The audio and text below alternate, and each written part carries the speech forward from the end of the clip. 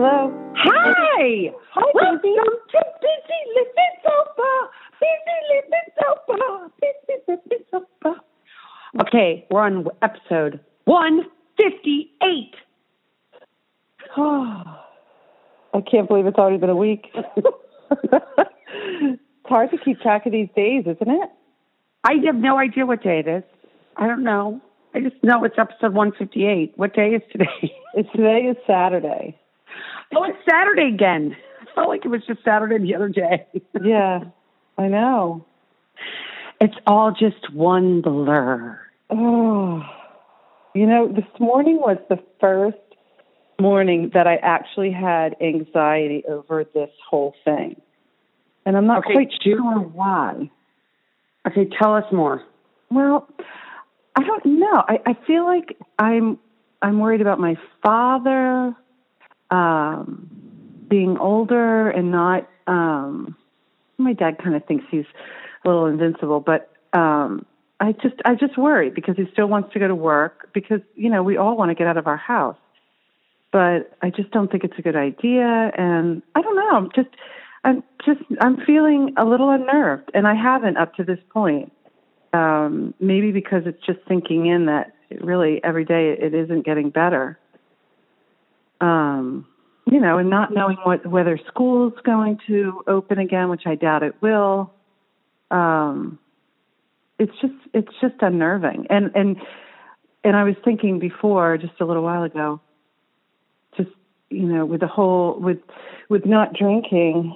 And again, I haven't gone there yet in my head to want to drink, but just how hard it is for people that, maybe trying to quit or new in recovery. I mean, not even just new. I mean, anybody, but it's hard. It's a hard time, and you are very isolated, and, there's boredom, there's tension, all the things that made me drink are presenting itself now in a different way, of course, but just those feelings.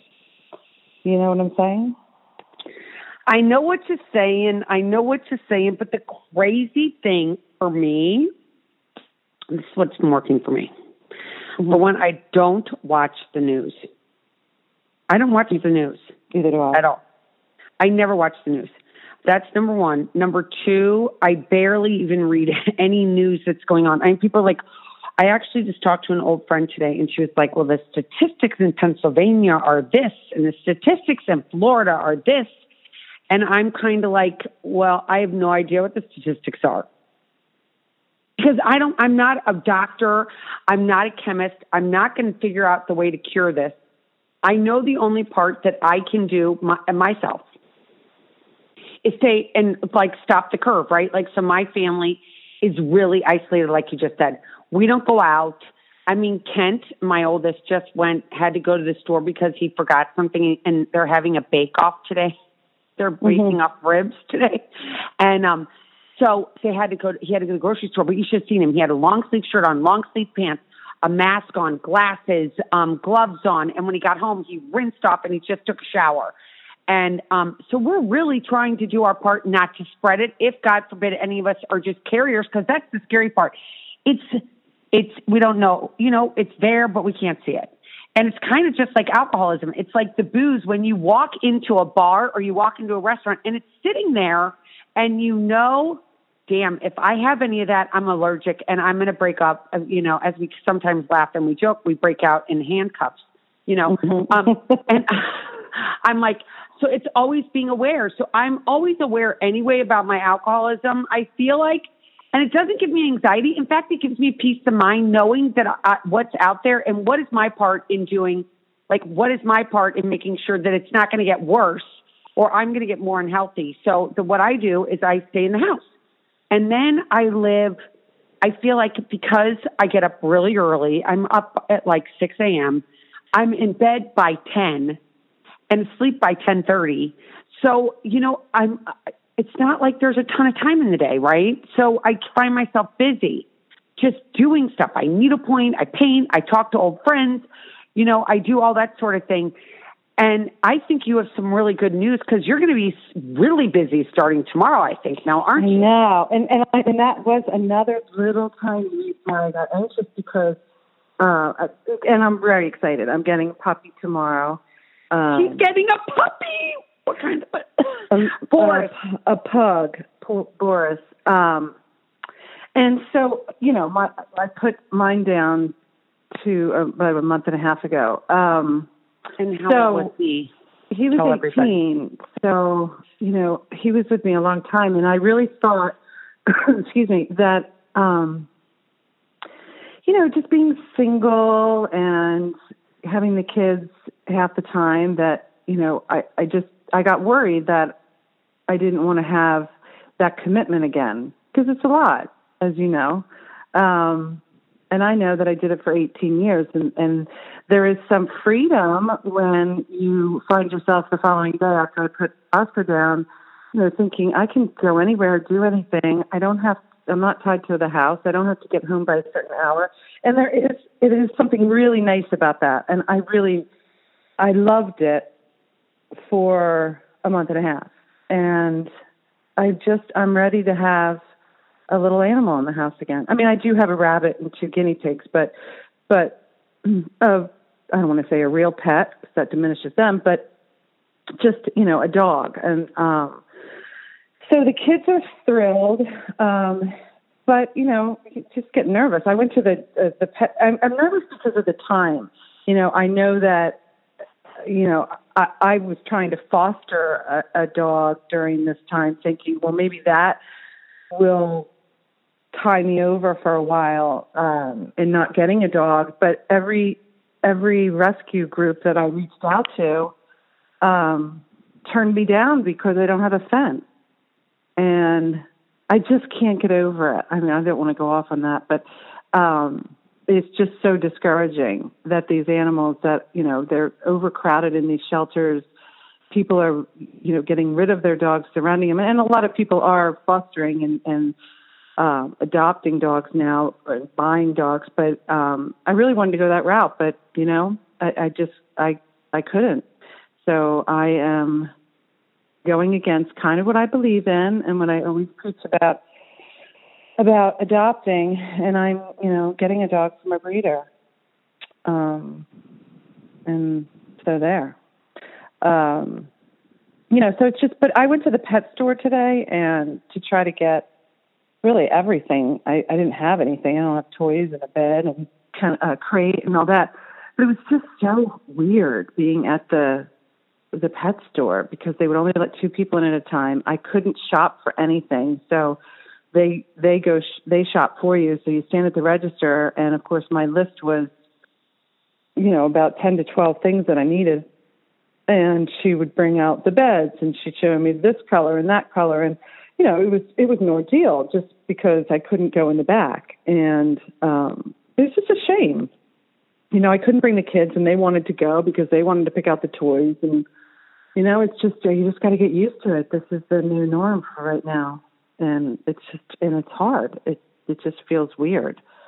But I also, on the flip side of that, know that, that we are doing the right thing. And I did want a dog. It's not impulsive. It's not because we're bored, but I think that the silver lining is that the kids are going to have, a month or so, or if longer, into the summer to really bond with the dog and train them. And, so that's the good side. But it's just strange right now to look around, to be out and about. And I'm trying to do exactly what you said you're doing. I only go out if I have to go out. I mean, there's nowhere to go anyway. So what is it? I went to the bank this morning. There was one teller, and it's just different, as I'm sure everybody knows. Well, and the other thing that I've been doing is, for those that know, because I know that some of our listeners have been on, I have a Zoom meeting that it's a 12-step meeting that I host every morning at 8 a.m. So I start my day with, getting my medicine.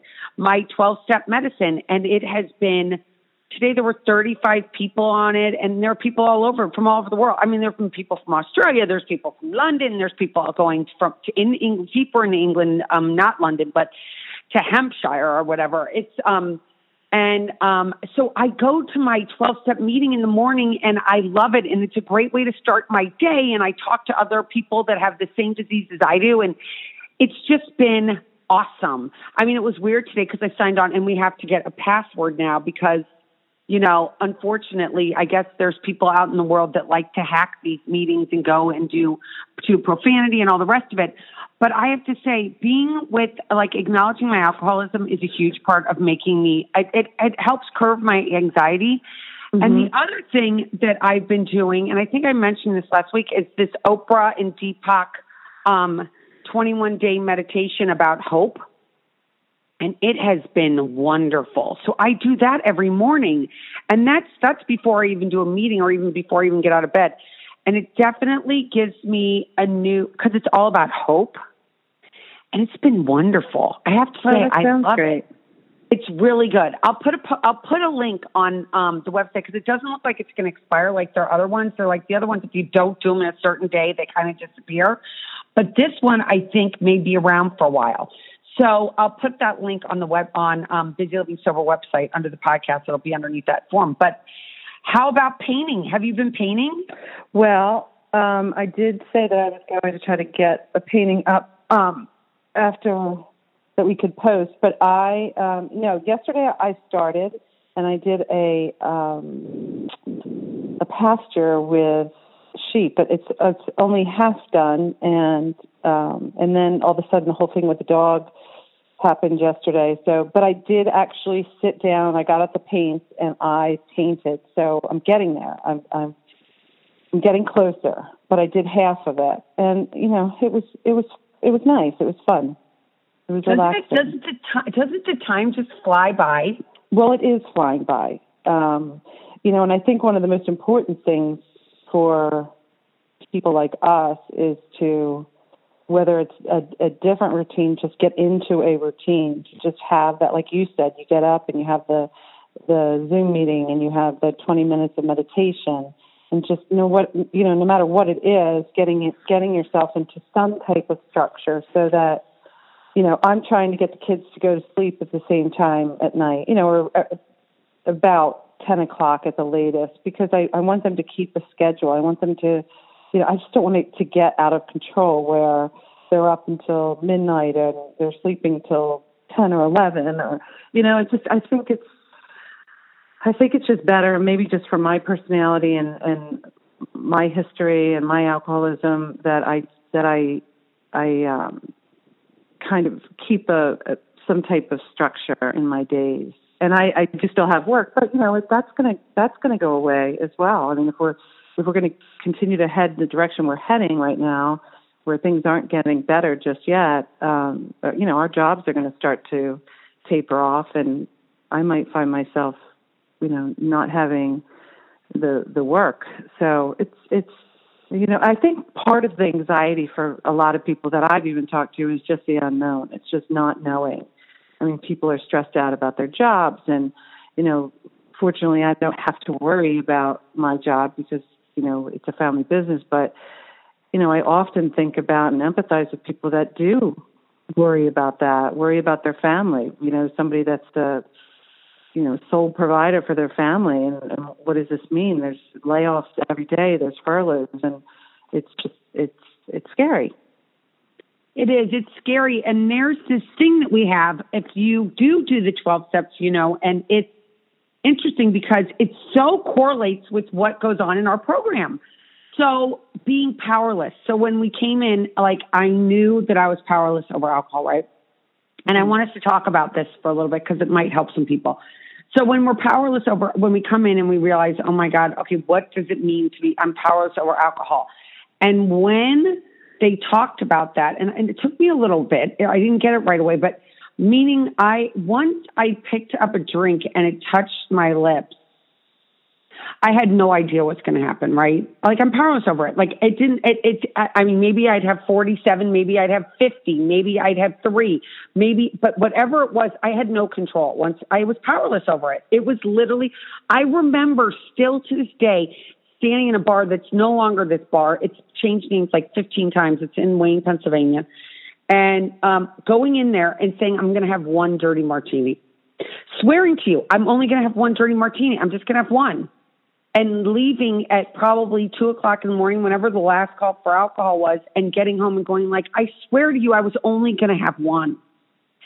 And once I realized that I was powerless over alcohol, then the longer I've stayed sober, the more I realized I'm powerless over everything. When I was standing in a parking lot on my honeymoon in Hawaii, and we got a thing over the phone that was a text that was like it was like one of those Amber Alert things, and it said, there's a ballistic missile coming to you right now. And JF and I looked at each other and we're like, what? And we went to talk to the police, and they're like, well, it's coming. And then you look at the Hawaiians and like, well, what are we going to do? Where are we going to go? And they're like, well, I don't know, Mom. Look at the mountains. It's a beautiful day. And you're like, okay, that's what we're going to do. And none of us know. The one thing I think is like as much as it's not great and it doesn't, but we're all going through this together. It's like not just Americans. It's all over the world. Yeah, it's true. I mean, it is all over the world, and you forget that your town's not the only empty town. I mean, if you took a drive right now, every town looks the same. It's just there's nobody out other than the grocery store and CVS or drugstore. It just feels so strange. I had a friend who, so sadly this week, her mother passed away quickly in London, in England, and she couldn't get there, right? Luckily for her, she does have a British passport, so she could fly, but she just flew there yesterday. And she has been in touch the whole way, and there was no one on her plane. And then she landed at Heathrow, and no one was in Heathrow. And then she got on the train to go south to to Paddington Station, crazy like Paddington Bear. But and there's nobody on the train. So it's like in London, it's in England too. And then I have friends that are in Paris and they say the same thing. I mean, Italy, God forbid. I mean, now they've got animals in their canals all these things that haven't been there for so long, like there's dolphins, and I'm sure they've been there this whole time, but you couldn't see them because there's so much human. So it's kind of interesting because there is a silver lining to it if you do look, Yeah. I saw one of there's how many thousands of things circulating about, some funny, some serious about the virus. And there was one that said, I don't know if it even came from you or your Instagram, but it said it was, this was Mother Nature's way of putting us in timeout to see what we've done. I am completely paraphrasing it, but it said, to see what we've done to the world, and there's been a lot of different references, different ways about seeing now what it looks. I mean, I could tell. It seems clearer outside, and it seems there is trash in the streets, and it's like it is. If you really look around, if you're really conscious of it, it does look different. It looks pretty. I see the birds. And getting back to where our brains go to this place of, oh my God, I don't know what's going to happen. We can always look back and say, all right, well, I've been okay till now, right? And if we're all in this together, at least I'm not the only one being furlonged. I mean, people are being furlonged all over the world. And I'm not alone. And it's all going to be okay, because it has to be, because we're going to come together as a community, as a society for the better. Yeah, I mean, you could see it. It's happening. It's just scary. And I know what you're saying, and the whole going back to when you were talking about being powerless, and referencing what, in Hawaii, and just, it's not just I think that's what happened to me once I got past the anxiety and everything that I had, because I had anxiety and depression with my alcoholism. So those three, the combination of the three it's just horrible. And, but one thing that I noticed when I finally, and it was only because I surrendered and I admitted that I was powerless. The first time I didn't admit it. I knew I was. I would say it, but I didn't feel it because I still thought there was some way I could figure it out and still be able to drink. But when I finally admitted and wrapped my head around the idea that I truly was powerless, it really opened up the doors to just being powerless over really everything. I mean, I've told you before how much I could not fly without being completely drunk and on like Xanax, anything I could take. I mean, I'd take a stranger's drugs. It wouldn't matter.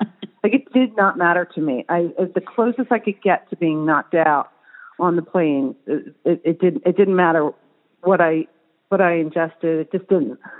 And now I get on the plane and I don't have that anxiety at all. It's all been lifted, and I think it's just knowing that you are powerless. We're powerless over where this whole coronavirus thing is going to go. We don't have any idea, and we have hope, and we have each other, but that's all we have. And it's just and it's hard. I was texting a friend of mine who pretty new in sobriety, and she said she refers to her friends from rehab as her tribe, and she said everyone in her tribe went back out just recently, and they all were. God. I know, and they were all. And I don't know how many women there were. I don't know. I just assume it might be a handful or a little more than that, but they all were. I'm going to say I really feel like it was January or so. It was only a couple months that when they were in rehab, and because of this isolation and anxiety and depression and loneliness, all those things combined, these people have come back. And I said it last time. A friend of mine said he drank a couple of weeks ago, and said he could, control it, which, I'm not judging. I don't know if he can or cannot, but I know what it was like for me. I'll just speak for myself. It wasn't really a matter of like, well, I did it.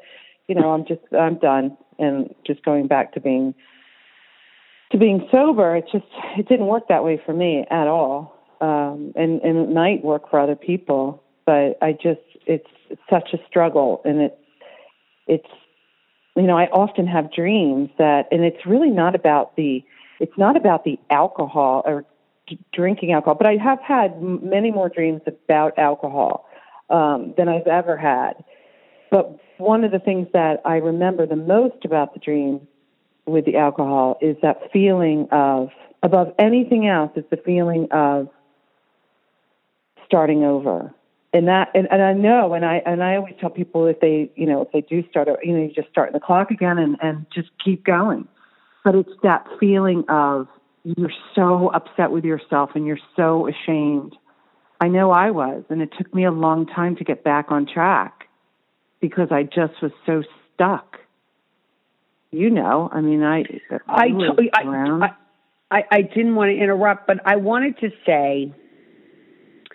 So say that I call you and I'm one of those people like your friend that called. What words of advice do you give to them so that they can just get one more day? And I do know the fear, and you are not the only person. I have a friend / sponsee, whatever you want to call them. And she had 2 drunk dreams in a row.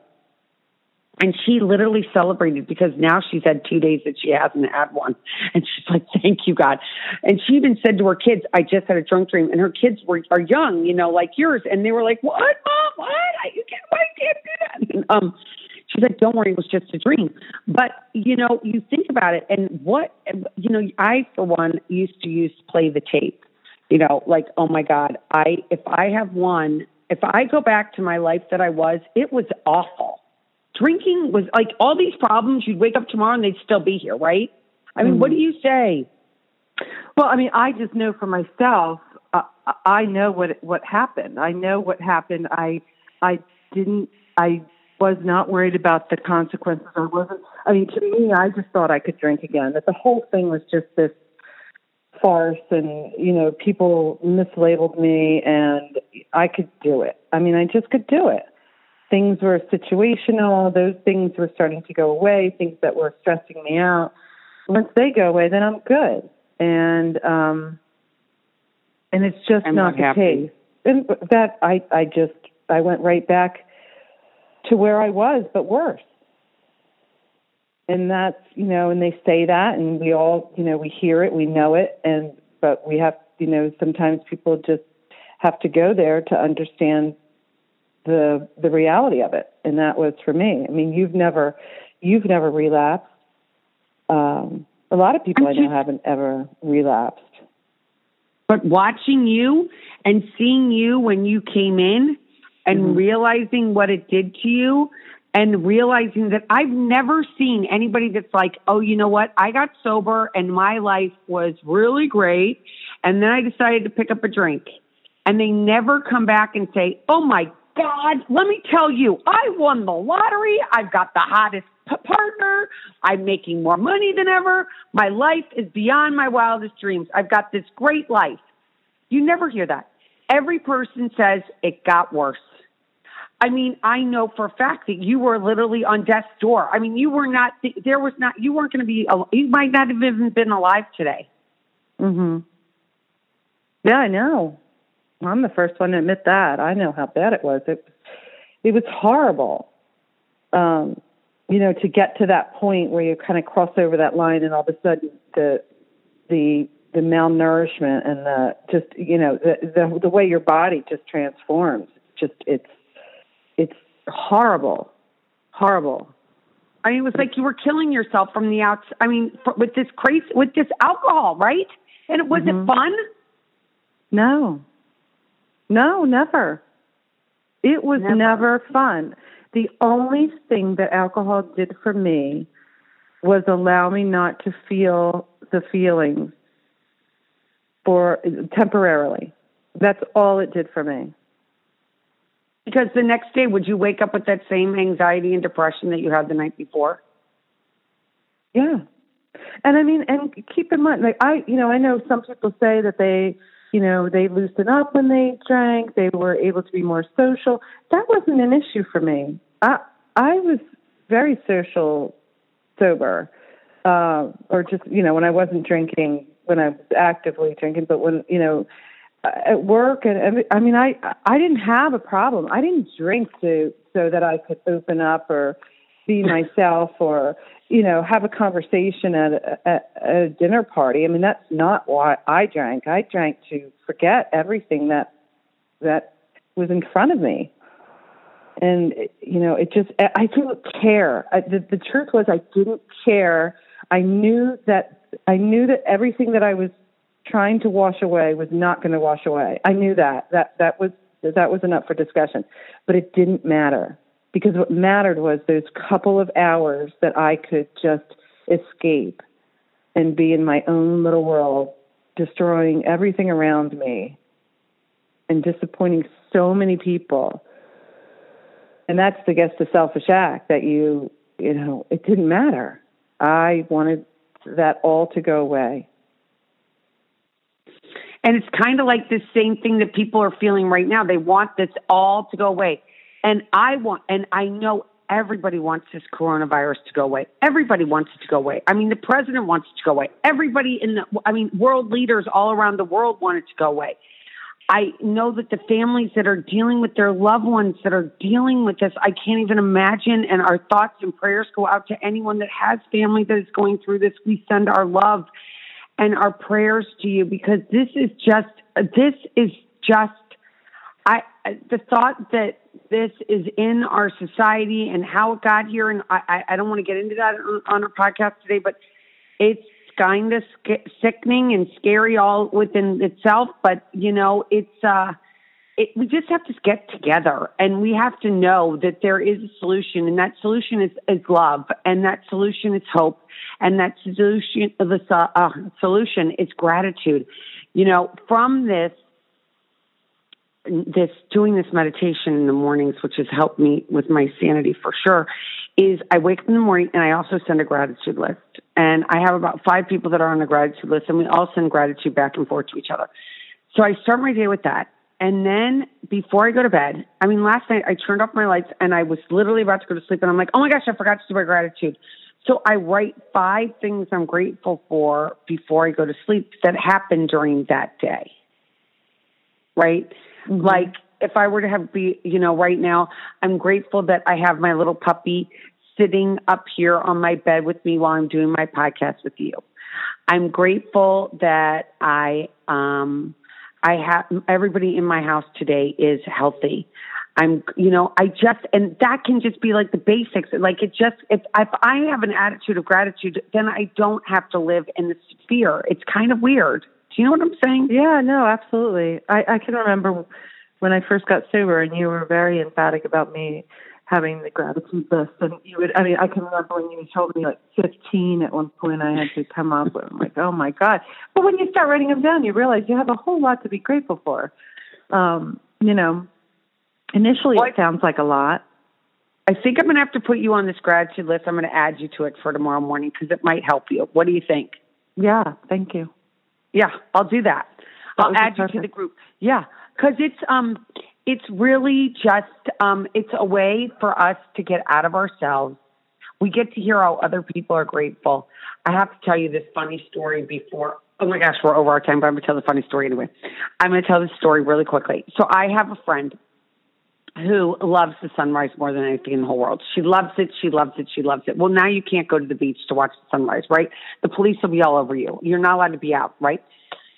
So she found on YouTube, one of the beaches around here, there's a live cam that shows the sunrise. Well, there's this fisherman, and this friend of mine is single, right? So she's single, and she sees this fisherman. So she watches this. So now in the morning, she gets up and she watches this video, and she's like, I really wonder who that guy is. So I named him. I'm like, oh, it's Dave. We don't know what the guy's name is. So I'm like, that's Dave. She's like, I wonder if he's single. I wonder if Dave's single, the fisherman. And she's making this whole story up. And it is just like, we just have to have fun. Yeah. We just have to love, and we just have to laugh, and we just have to know that we're there for each other.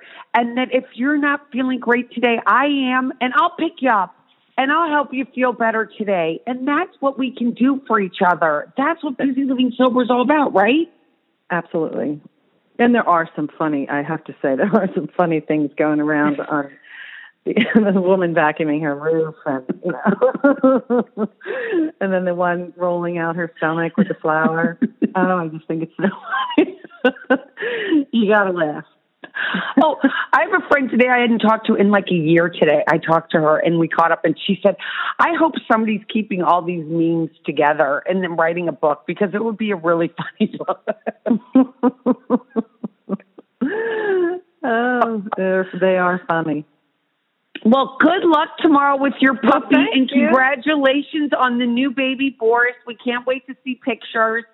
And until we, I have to do one more plug.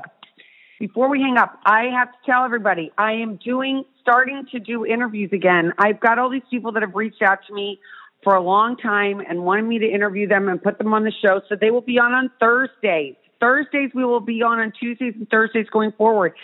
And so this week I've got this guy who's got, I think, a pretty interesting story coming up for this Thursday. Okay. And so listen in, and we'll talk to you this week if you're free. If not, we'll talk to you in the next couple weeks. Okay. And I love having you back, and I'm really excited for you and the family and getting a new baby. Thanks. When you put the podcast up, you can put the picture of Boris. That's the one I sent you. Okay, perfect. That's what I'll do. Okay, until next week, everybody, keep getting busy, living sober. Bye-bye. Bye.